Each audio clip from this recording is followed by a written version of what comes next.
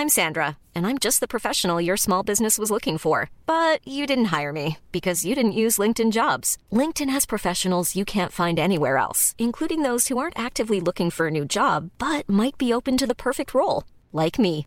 In a given month, over 70% of LinkedIn users don't visit other leading job sites. So if you're not looking on LinkedIn, you'll miss out on great candidates like Sandra. Start hiring professionals like a professional. Post your free job on linkedin.com/people today. Selling a little or a lot? Shopify helps you do your thing however you cha-ching. Shopify is the global commerce platform that helps you sell at every stage of your business. From the launch your online shop stage to the first real-life store stage, all the way to the did we just hit a million orders stage. Shopify is there to help you grow. Shopify helps you turn browsers into buyers with the internet's best converting checkout. 36% better on average compared to other leading commerce platforms. Because businesses that grow, grow with Shopify. Get a $1 per month trial period at shopify.com/work. Shopify.com/work. Hey, Dave. Yeah, Randy. Since we founded Bombas, we've always said our socks, underwear, and T-shirts are super soft. Any new ideas? Maybe sublimely soft. Or disgustingly cozy. Wait, what? I got it. Bombas. Absurdly comfortable essentials for yourself and for those facing homelessness. Because one purchased equals one donated. Wow, did we just write an ad? Yes. Bombas. Big comfort for everyone. Go to bombas.com/ACAST and use code ACAST for 20% off your first purchase. Girl, real talk. This whole it's new year, time to reinvent myself trash is not the vibe for 2024. You can find someone who loves you for you, as you are. You don't need to read a stack of self-help books, only eat sad salads, or start meditating at 5 a.m. to be ready for dating. So yeah, my advice is to download Bumble and find someone who embraces you the way you are right now. Let me know how it goes. I realized, I would do anything to get out of sadness. All kinds of whether it be turning to rage or turning to, paranoia or turning to, anything else, any kind of distraction. That revealed to me a kind of fundamental terror, the terror of sadness, which felt to me like, if you can't touch sadness, you're gonna miss something.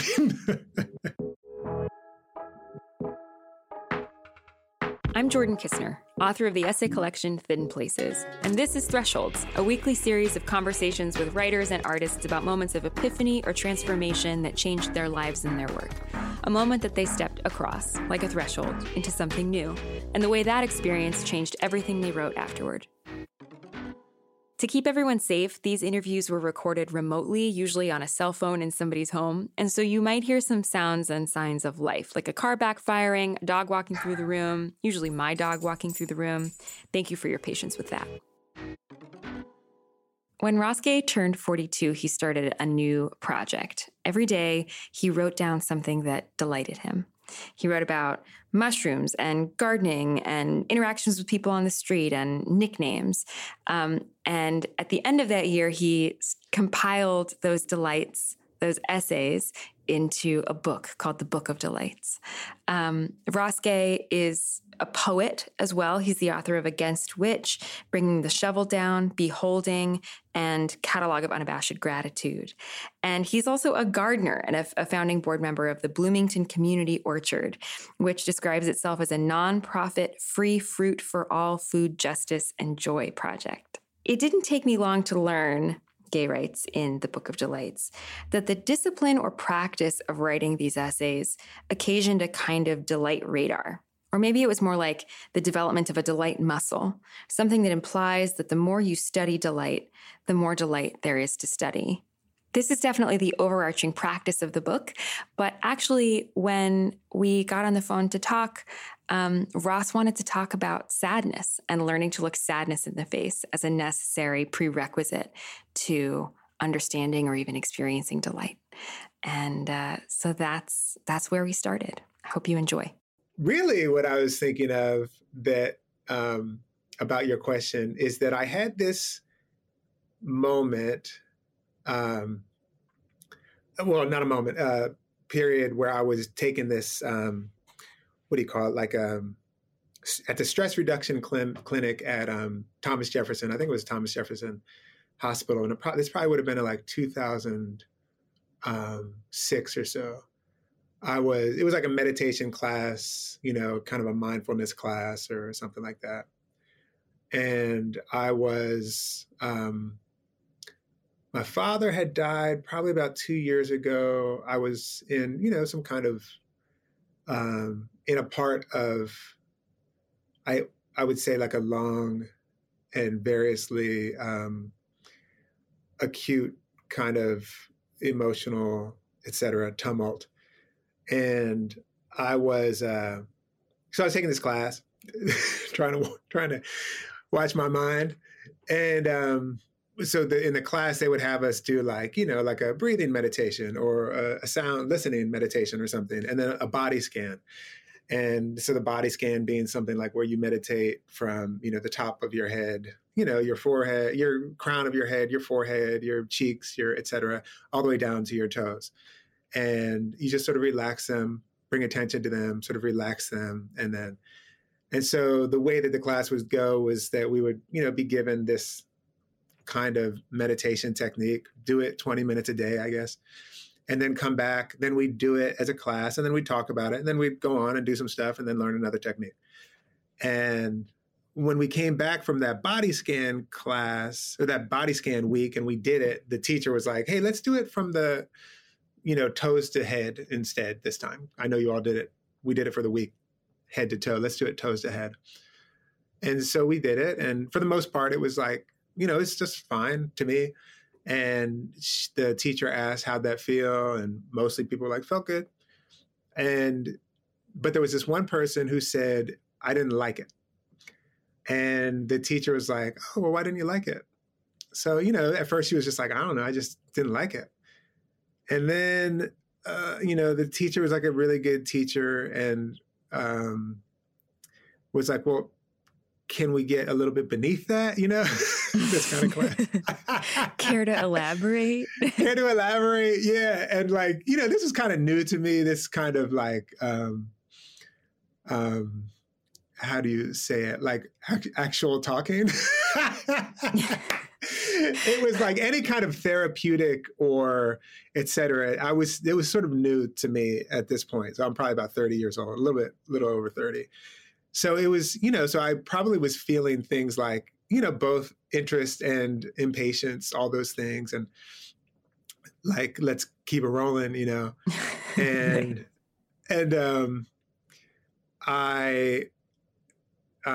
so I'm watching and she said, you know, and so the woman says eventually, yeah, it felt like sad. I felt sad. And the teacher was like, okay, this is very interesting. Like, can we sit with this for a little bit? You know, I mean, she's a meditation teacher. So she's like, we need to sit with things. And so the woman says, okay, yeah, let's do it. And she's asking her questions like, what do you feel? And then the woman starts to cry, you know, and she's having feelings. And so the teacher is like a good teacher and like says, you know, can I give you tissues? You know, can I rub your back? And, or, you know, like, can I can I help you with this? And is it okay if we kind of keep talking about this? And everything was sort of like really lovely and gentle. And at some point, she's just sort of talking about being sad. And at some point, I'm like watching this go on and I'm having very strong feelings. And I realized at some point that I'm not watching this conversation between two people, one of whom is like, you know, can you tell us about your feelings? The other of whom is feeling sad. I'm not looking at them. I'm looking like just beyond them at the wall behind them. And I realized, and I can't remember if I realized it like in the spot, but the feeling in my body and my inability to actually witness what was a pretty like regular sadness, you know? Right. The feeling in my body was the precise feeling. I think this is right. If not precise, pretty fucking close feeling to what I would have every time I would go to visit my mother, who was, you know, devastated and heartbroken and sad because her partner of 35 or something years had just died, my father. And I would like approach going to spend time with my mom, because I was like, my brother lives, 2 hours away or something. And I was living in Philly, which is like, 15 minutes from where my mother was. And because I love my mother, I was like always going to hang out. And every time I would get there, my body would have this same feeling, which, even as I'm describing it, I'm sort of like, I'm looking at my hands and my hands are making the shape of something that would indicate to me like the breaking of my chest open. And that was like, whoa, that's something. Ow. Yeah. So that's like that feels like that was a threshold. Well, what happened just after you noticed that you couldn't even quite bear to look at these two people who were having this interaction of sadness? In that moment, I think in that moment, and sort of probably the unfolding of like really putting the two experiences of like witnessing my mother's sadness and witnessing this other person's sadness, it made it so clear to me that that my own inability to even attend to anyone's sadness, probably, I don't think at the moment I was thinking about my own sadness, though that's truly, probably, maybe that's the thing, but it's like one of the things. I was like, my inability to attend to sadness is obscuring probably my ability to live, period. So much that I couldn't even, and I realized, I would do anything to get out of sadness. All kinds of like sort of, whether it be like, turning to rage or turning to, paranoia or turning to, anything else, any kind of distraction. Mm-hmm. That revealed to me a kind of fundamental terror, the terror of sadness, which felt to me like, if you can't touch sadness, you're gonna miss something. Like the thing, like you might miss the thing, the big thing, the capital T thing. Yeah, the big thing. But I'm curious if this felt like a recognition of something that had always been true about you, like if you were always not wanting to look at sadness or to be near sadness, or if that was specific to the kind of the 2-year period of tumult that you were trying to like work your way out of. The tumult was more like something that I feel like sort of was more like long, 10 years, et cetera. And I feel like some of, I feel like it's that's a great question, because in a certain kind of way, I feel like, I was just thinking about this, like there's a way that I'm sort of, I'm inclined toward the melancholy in a certain kind of way, or I have been. And by which I mean like, the music that I've always loved, even as a kid, is like, I was probably like 11 or 12 years old listening really hard to Mingus solo piano, Myself When I'm Real, from this beautiful song, Myself When I'm Real, from my dad's record collection. Or, like when Tracy Chapman came out, like the last song on that Fast Car record, it's called For You. It's so beautiful, but so melancholy. The chipper songs were way less, it wasn't the stuff that I was like listening to over and over and over and over again. I might dance to it and I might really like it. I probably did really like it. But so there's a way that a kind of melancholy feels like familiar to me, but in some way that feels different than, or maybe I'm wondering right now from your question, if that melancholy is in fact different than this other thing, which is like sadness, sadness, which can feel, in addition to like the thing, it can feel debilitating, Yeah. Or terror. My feeling was terrifying. My feeling was terrifying. Right. There's like the thing about melancholy as someone who has also always been kind of attracted to the melancholy, is I think the thing that feels to me like melancholy it's a way of engaging sadness that feels beautiful and has some kind of good hurt to it. But sadness, like big sadness and sorrow, is like sort of ravaging in a not beautiful, can be ravaging in a not beautiful way. It's like so big, it's ugly. It's so big, it wants to eat you. And that's not the same thing. It's like beautiful, sad music, you know? Yeah. That feels like something you can want to run from. Yeah, that's what I was thinking. Before you said beautiful, I was thinking, I wonder if melancholy has some connection to, or has a kind of aesthetic dimension that, like even if the word in some way etymologically, if there's some aesthetic dimension, I don't know that at all, but like, or as we've thought about it over the years, but like sadness, I don't think of the aesthetic dimensions of sadness. Not right away anyway, you know? Yeah. And it doesn't usually feel, especially, and maybe now I'm conflating sadness with sorrow, and those things are not quite the same. And maybe then again, sorrow with grief, which is a whole different thing. But like those things are not necessarily something you move through and come out the other side of better, or like you can be truly scathed by those things. And so I feel like the impulse to run from them makes a lot of sense. I don't know, maybe I'm just confessing that I share this personality foible with you. Yeah. I mean, I feel like one of the, in a way, like in terms of a threshold, it feels like that was a kind of moment of growing up, which I feel like I'm constantly sort of having those moments of growing up. But one of the moments of growing up was like, life is sad. Like to be in the presence of your, you know, of course you can have a certain kind of orientations that do not make it sad, but my own particular orientation is like, it's sad that my beloveds are going to die or are going to feel pain. You know, it's sad.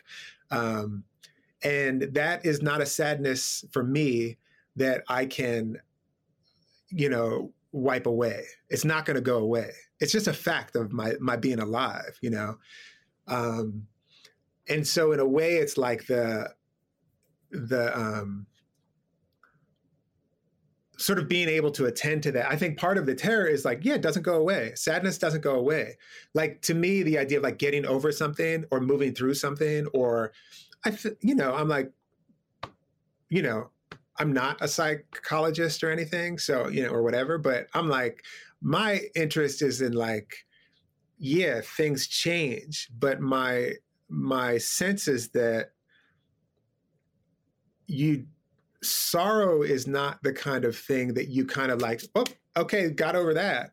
Sorrow feels to me like a kind of abiding understanding of one's life, you know?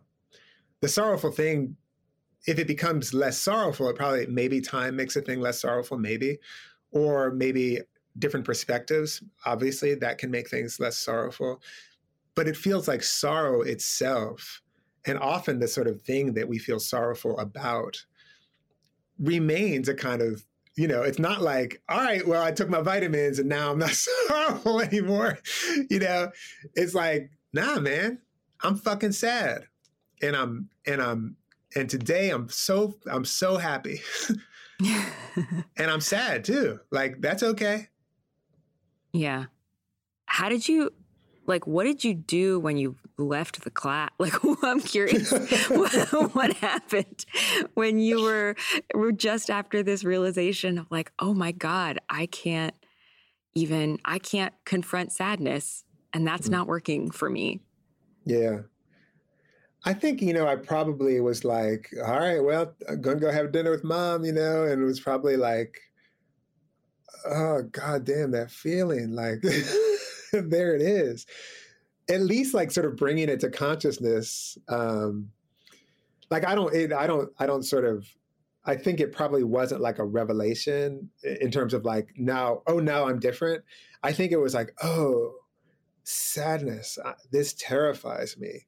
What am I going to do? And sort of like probably sent me on a long sort of inquiry about what is sadness in my life and how do I sort of relate to it. I don't know that I like came out of that class and was like, a little bit, I probably came out of the class being like, damn, that was so fucked up. Like we all had to look at that sad person and she must have felt horrible. Like that was so vulnerable and exposing. And man, this is so I mean, that's what I was feeling like. I was like, man, this is so fucking cruel. That's actually what I was feeling like. The woman who was being asked to talk, to be like, she at no point did she express anything like, this is cruel. But I, across the room, was like, man, this is so fucked up. It's so funny. Because it sounds like to you, you would have felt like that was the cruelest thing somebody could ask you to do. Oh, God. Yes. Which then is like, oh, okay. So you're not just talking about witnessing other people's sadness. You're talking about engaging with or witnessing your own sadness, being with your own sadness. Yeah, that's exactly right. Do you still, it sounds like you don't still feel that way about that interaction, that like in retrospect, you look at that and think that perhaps that wasn't a cruel interaction to the woman who was sad. No, I think it was. And when I was saying, she was an amazing teacher and everything about it was just perfect, as far as I was concerned. Like in retrospect, I was like, everything was just so tender and open and you don't have to do this if you don't want to. And, like this will be useful for the class if you want to share about this. And the woman being like, okay, yeah. And, crying a little bit. Oh my God. Yeah.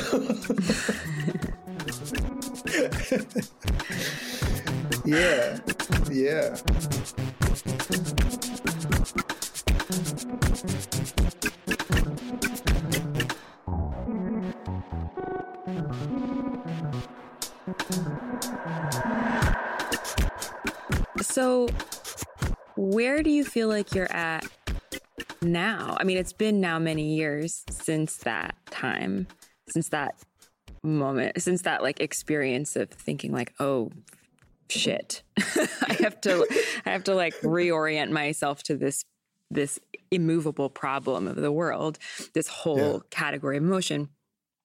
And you just said that it sent you kind of on a long journey of exploring and thinking and probably writing and reckoning. I'm holding in my hand the Book of Delights, which feels not coincidental. And so I'm curious where you feel like you are right now with that question and maybe how your last two books were a part of that. Yeah. I think one of the things that I'll say first is that the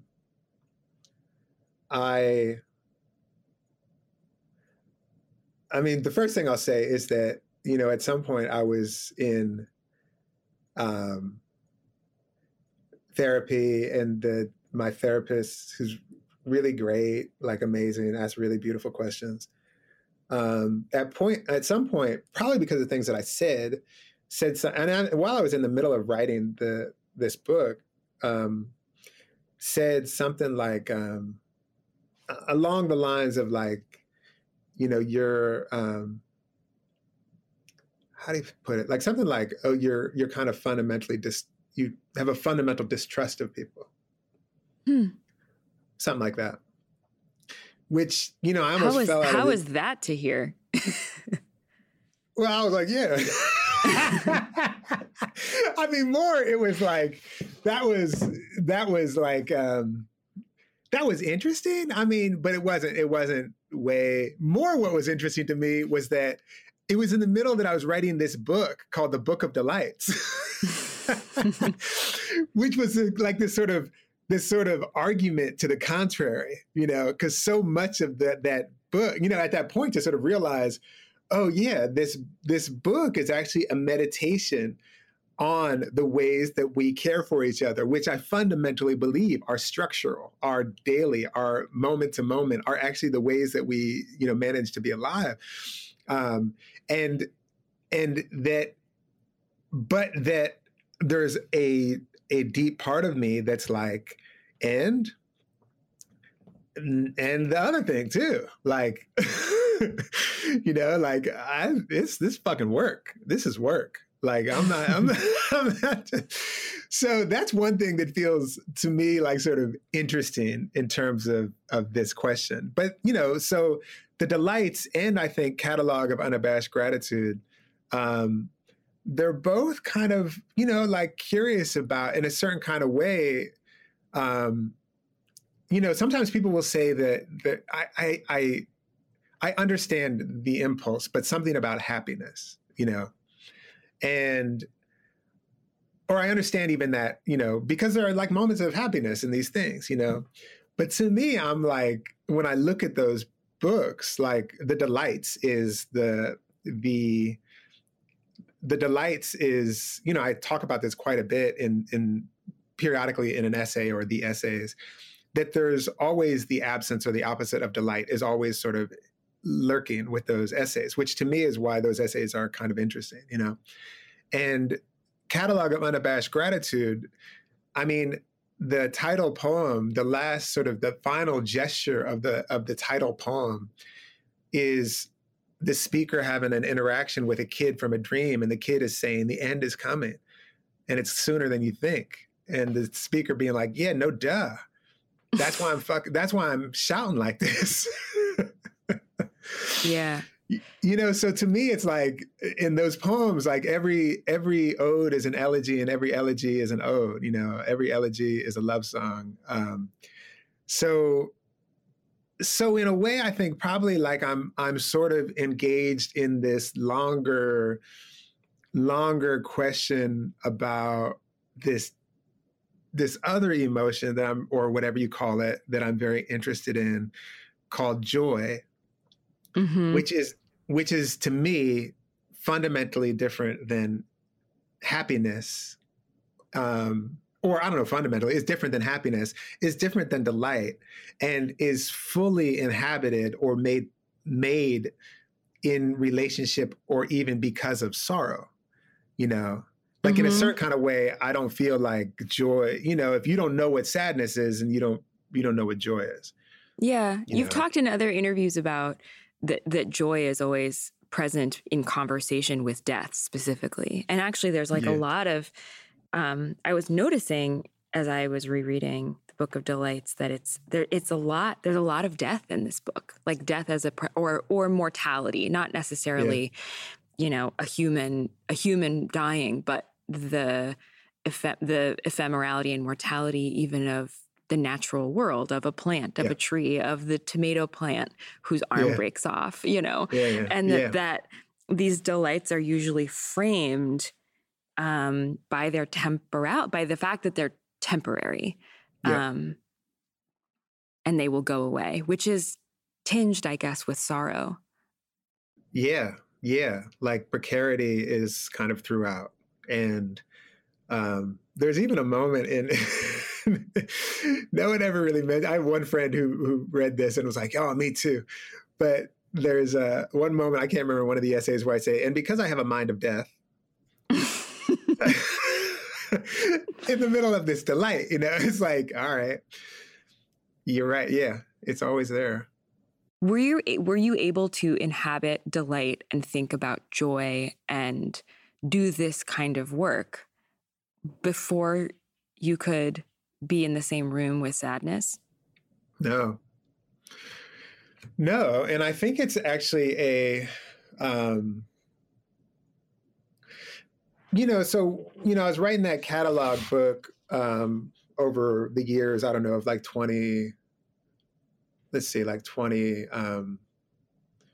2011 to 2014 or 20, what are the oldest poems in there? Maybe maybe 2009 to 2014 or something. I don't know, something like that.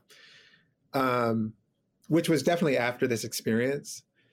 Though it is the case that I had a different understanding of like what the work was doing outside of myself after the fact of having written the book and reading it and having other people sort of give me a sense of like what's happening for them with the book. So I had some kind of different relationship or some sort of different understanding to what was happening in these poems after having written them, which is to say, I don't know that I went into writing them with a conscious consciousness of this, but I feel like I did now I realize I went into writing them with a different understanding, or a deeper or more sort of a beginning of a depth of understanding, which I feel like I'm in right now. I'm in the beginning of a deeper understanding than I had, earlier in some of the earlier work. Yeah, and then. And I feel like my work going forward is, I'm writing about my relationship to the land right now. And that's about, America and, slavery and, white supremacy and property and family and flight and all of these things. And one of the things that I'm aware of when I'm writing is that sorrow is one of the, sorrow is a thing here, and not leaving sorrow behind, but sort of sitting with sorrow or holding sorrow maybe.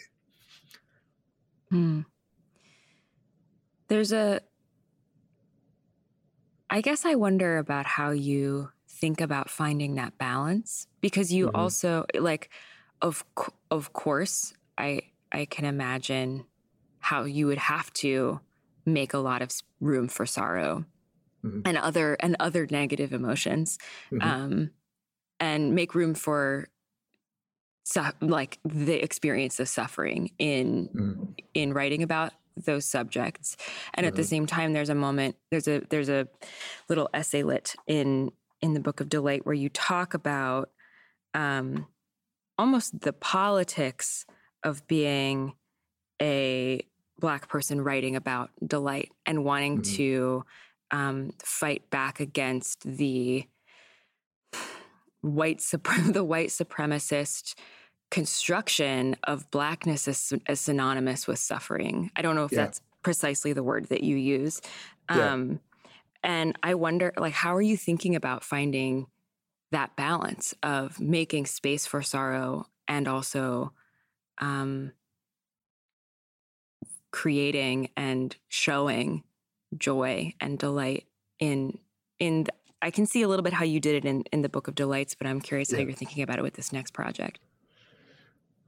Well, it's sort of underway, but in a certain kind of way, I feel like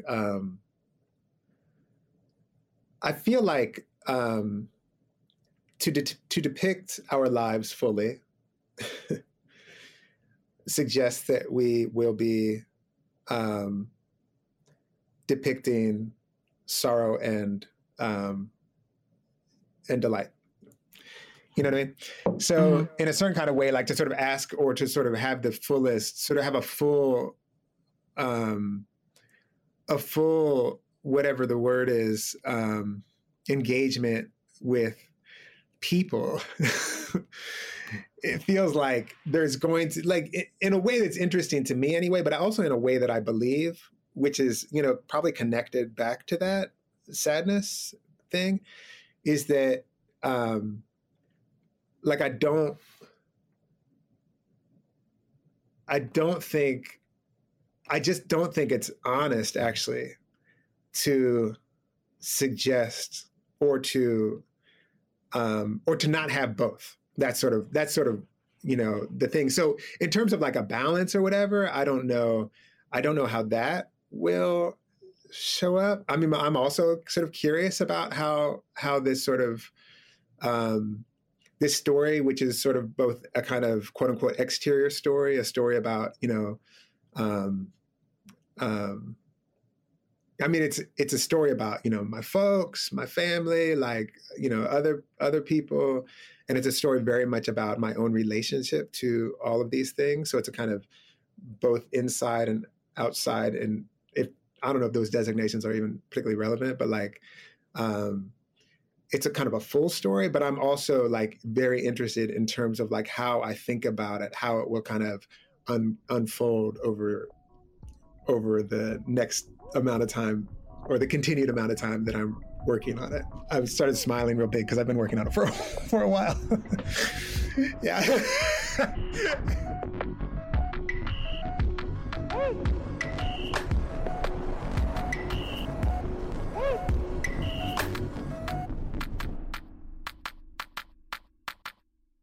I guess I want to ask, particularly since this is part of what you're writing about, I had come into this conversation wanting to ask you about your garden.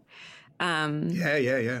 And how, like, where the practice of gardening or just being cultivating plant life, like where that happened in time in relation to this other development that you're talking about.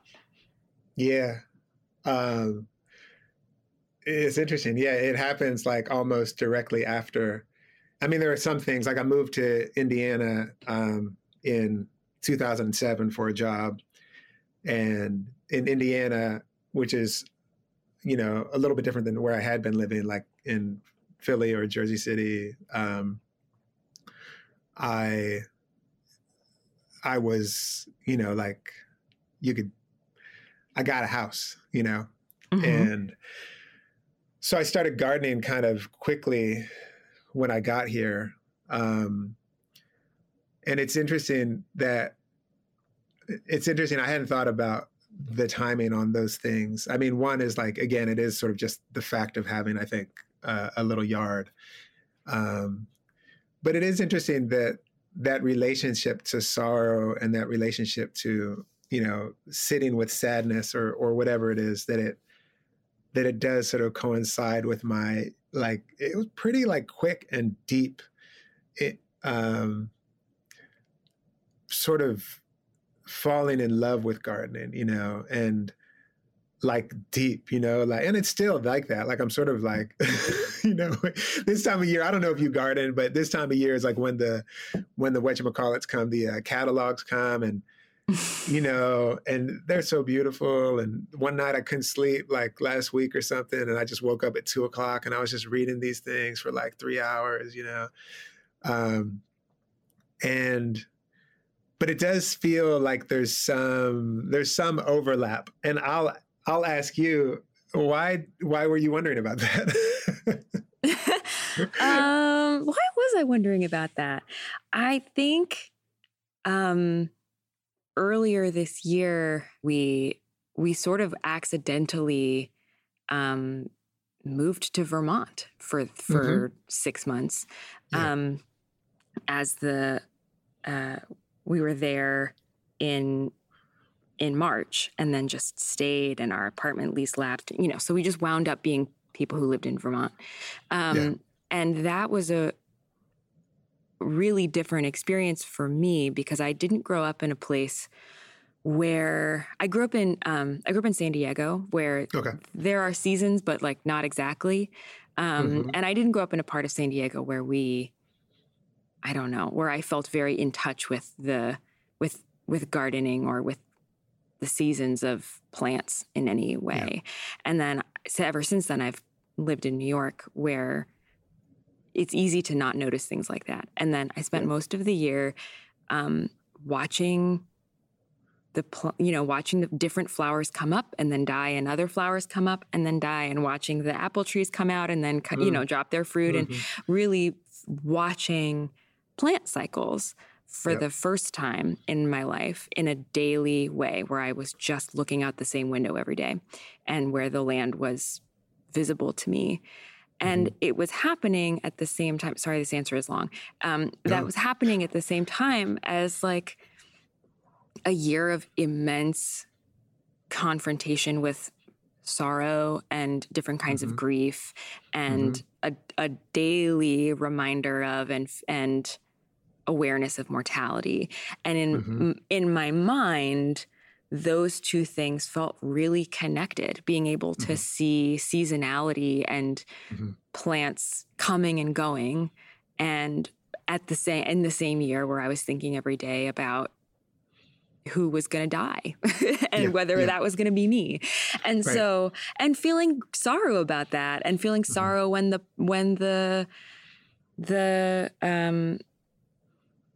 lilacs were gone. They were so, they came and went so fast, you know, and that felt really connected for me in my head this year. And so it was something that it felt like the Book of Delights, which is about joy and delight, framed in some ways by death and a confrontation with death.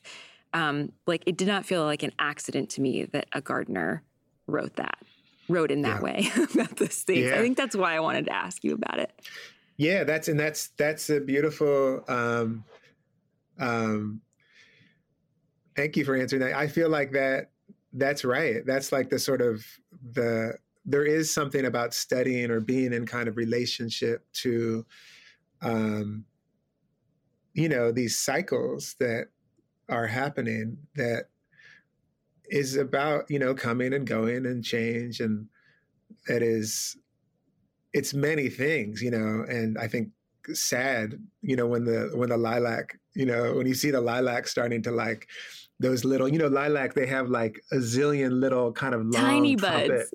Yes. And you start to see them wither and you're like, oh shoot. And there's still like 4 on a flower, and you get over there, you still, cause they're so strong, you get like the smell, and you're like, and then you see, and then they're all sort of collapsed, and their time has passed. And for now, and it's right. It's a kind of, it's an engagement sort of, I think, perpetually with the understanding that things are passing, things are moving on and changing.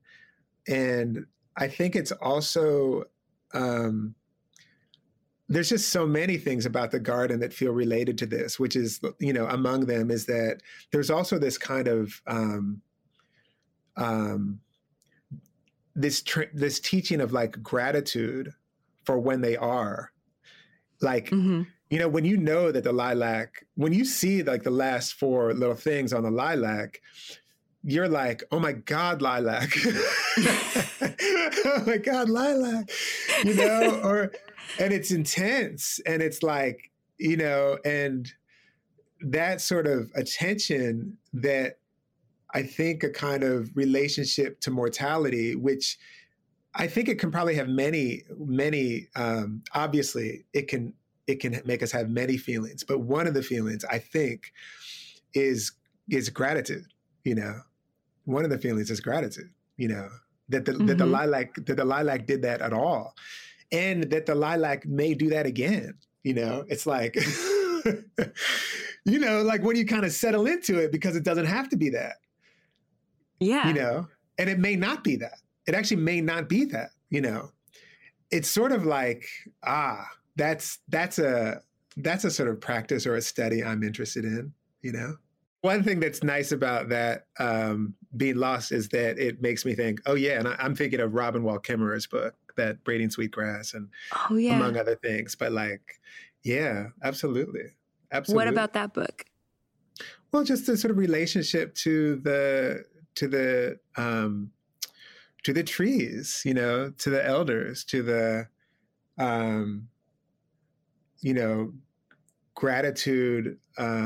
gratitude as a function of being with the earth, and being of the earth. So that's one of the things that I think about, that just made me think about. One last question I had is whether or not it ever got easier to be with your mom's sadness. Yeah, it did. And I think it did in part because I recognized you know,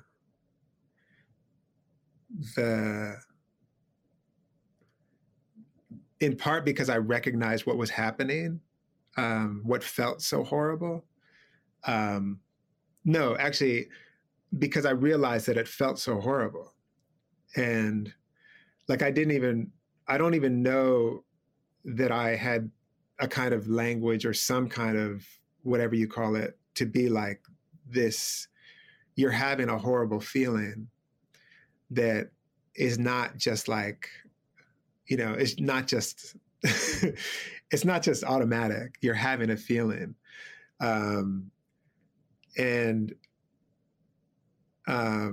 So to sort of witness it, I think that what I'm saying is that to sort of see it as something that, that I could sort of engage, or, you know, to use that kind of language to touch a little bit, identify the feeling, and then be like, well, what's going on with the feeling? Or what's the feeling doing in a way, you know? Because in a certain kind of way, actually, maybe this is a thing, in a certain kind of way, what the feeling was doing was trying to keep me from loving my mother. You know, what the feeling was doing was trying to keep me alien from others and from others' sadness, including my own. So it was trying to, you know, alienate myself from my own sadness. That was what that's what the feeling. I'm glad you asked that question, and I'm glad I couldn't quite answer it until I stumbled around to this, because I think that's actually what I think is really crucial about that is that sort of understanding, oh, you will resist, Ross, will resist, and I don't think I'm alone when I say that. I don't think I'm special. I will resist being, in this instance, sad, because my sadness makes me closer. You know, my sadness connects me in a way. My sadness sort of, you know, in a certain kind of way, de-alienates me, you know. But my terrible feeling, or my fear, or et cetera, maintains, you know, it like sort of keeps me separate. I think this is kind of the thing. And like, to be over, you know, I think over time, sort of understanding, oh, there's like a utility, and I don't mean a utility in a good way. I mean a utility in sort of preserving, say, the same kind of thing there's plenty of reasons to be distrustful. I understand, but like the kind of distrust that my therapist was talking about as a kind of, as something to sort of contend with, or it's related to this other thing, you know, like the desire to sort of remain separate, or the desire to remain like a sort of individuated, whatever, ego thing, or whatever it is, which is another way of saying not to be with my mother, not to love my mother as, you know, not to be sad with her, just be sad with her, you know? And I kind of feel like, it did get easier. And part of the way I can kind of be like, I can kind of identify that is that my chest didn't feel so bad. I didn't have these other thoughts, these other feelings that were kind of impeding my ability to sort of be like, how you feeling? Or like if she was talking about feeling sad, not wanting to be like, yeah, but how about them Eagles? You know? You know?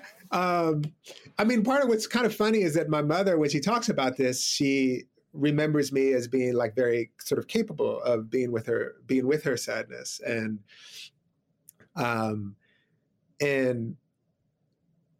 maybe on the outside I was, but on the inside, that's the story of, that's a good, like, that's a good title of something. On the outside I was, but on the inside, I was just like really, really suffering. And partly I was suffering because I was so afraid of this sorrow. And the sorrow over the weeks and months and years, I think it did change. And so that, I think it did change. I'll just say that. And I'll also say, I think it did change also because I came to realize that part of what I was trying to avoid was also engaging with my own sorrow. I've said that already, but I think to have that recognition of like being afraid of sorrow, period, sadness, period. And then to be like, oh, if you can't engage your own sadness, not only will you be alien from other people, you'll be alien from yourself. You'll be alien from other people who are going through this. You know, you won't be able to kind of connect on, or just listen, or just be with, or again, to say it again, like you won't be able to love. Yeah, those are high stakes. Yeah, I think. That's a good ending. Threshold is a production of LitHub Radio. We're produced by Drew Broussard and Justin Alvarez. Music and editing by Laura Faye Oshwood of Arthur Moon. Our art is by Kirsten Huber. Special thanks to Farrar, Straus, and Giroux. I'm Jordan Kistner. You can find me on Twitter and Instagram at jordan.kistner. We'll see you next week. Selling a little or a lot? Shopify helps you do your thing however you cha-ching. Shopify is the global commerce platform that helps you sell at every stage of your business. From the launch your online shop stage to the first real-life store stage, all the way to the did we just hit a million orders stage. Shopify is there to help you grow. Shopify helps you turn browsers into buyers with the internet's best converting checkout. 36% better on average compared to other leading commerce platforms. Because businesses that grow, grow with Shopify. Get a $1 per month trial period at shopify.com/work. Shopify.com/work. Want to get a chiseled look in the jawline? Sculpt and shape your jawline with added volume from Juvederm Volux XC. Juvederm Volux XC is an injectable gel specifically designed to be robust enough to improve moderate to severe loss of jawline definition. And it is the first and only hyaluronic acid filler approved for the jawline. Add volume to your jawline for a chiseled look with Juvederm Volux XC. For important safety information and to find a licensed specialist, visit Juvederm.com. That's Juvederm.com. Not for people with severe allergic reactions, allergies to lidocaine, or the proteins used in Juvederm. Common side effects include injection site redness, swelling, pain, tenderness, firmness, lumps, bumps, bruising, discoloration, or itching. There's a risk of unintentional injection into a blood vessel, which can cause vision abnormalities, blindness, stroke, temporary scabs, or scarring. Talk to a licensed specialist to find out if it's right for you. Visit Juvederm.com. That's Juvederm.com.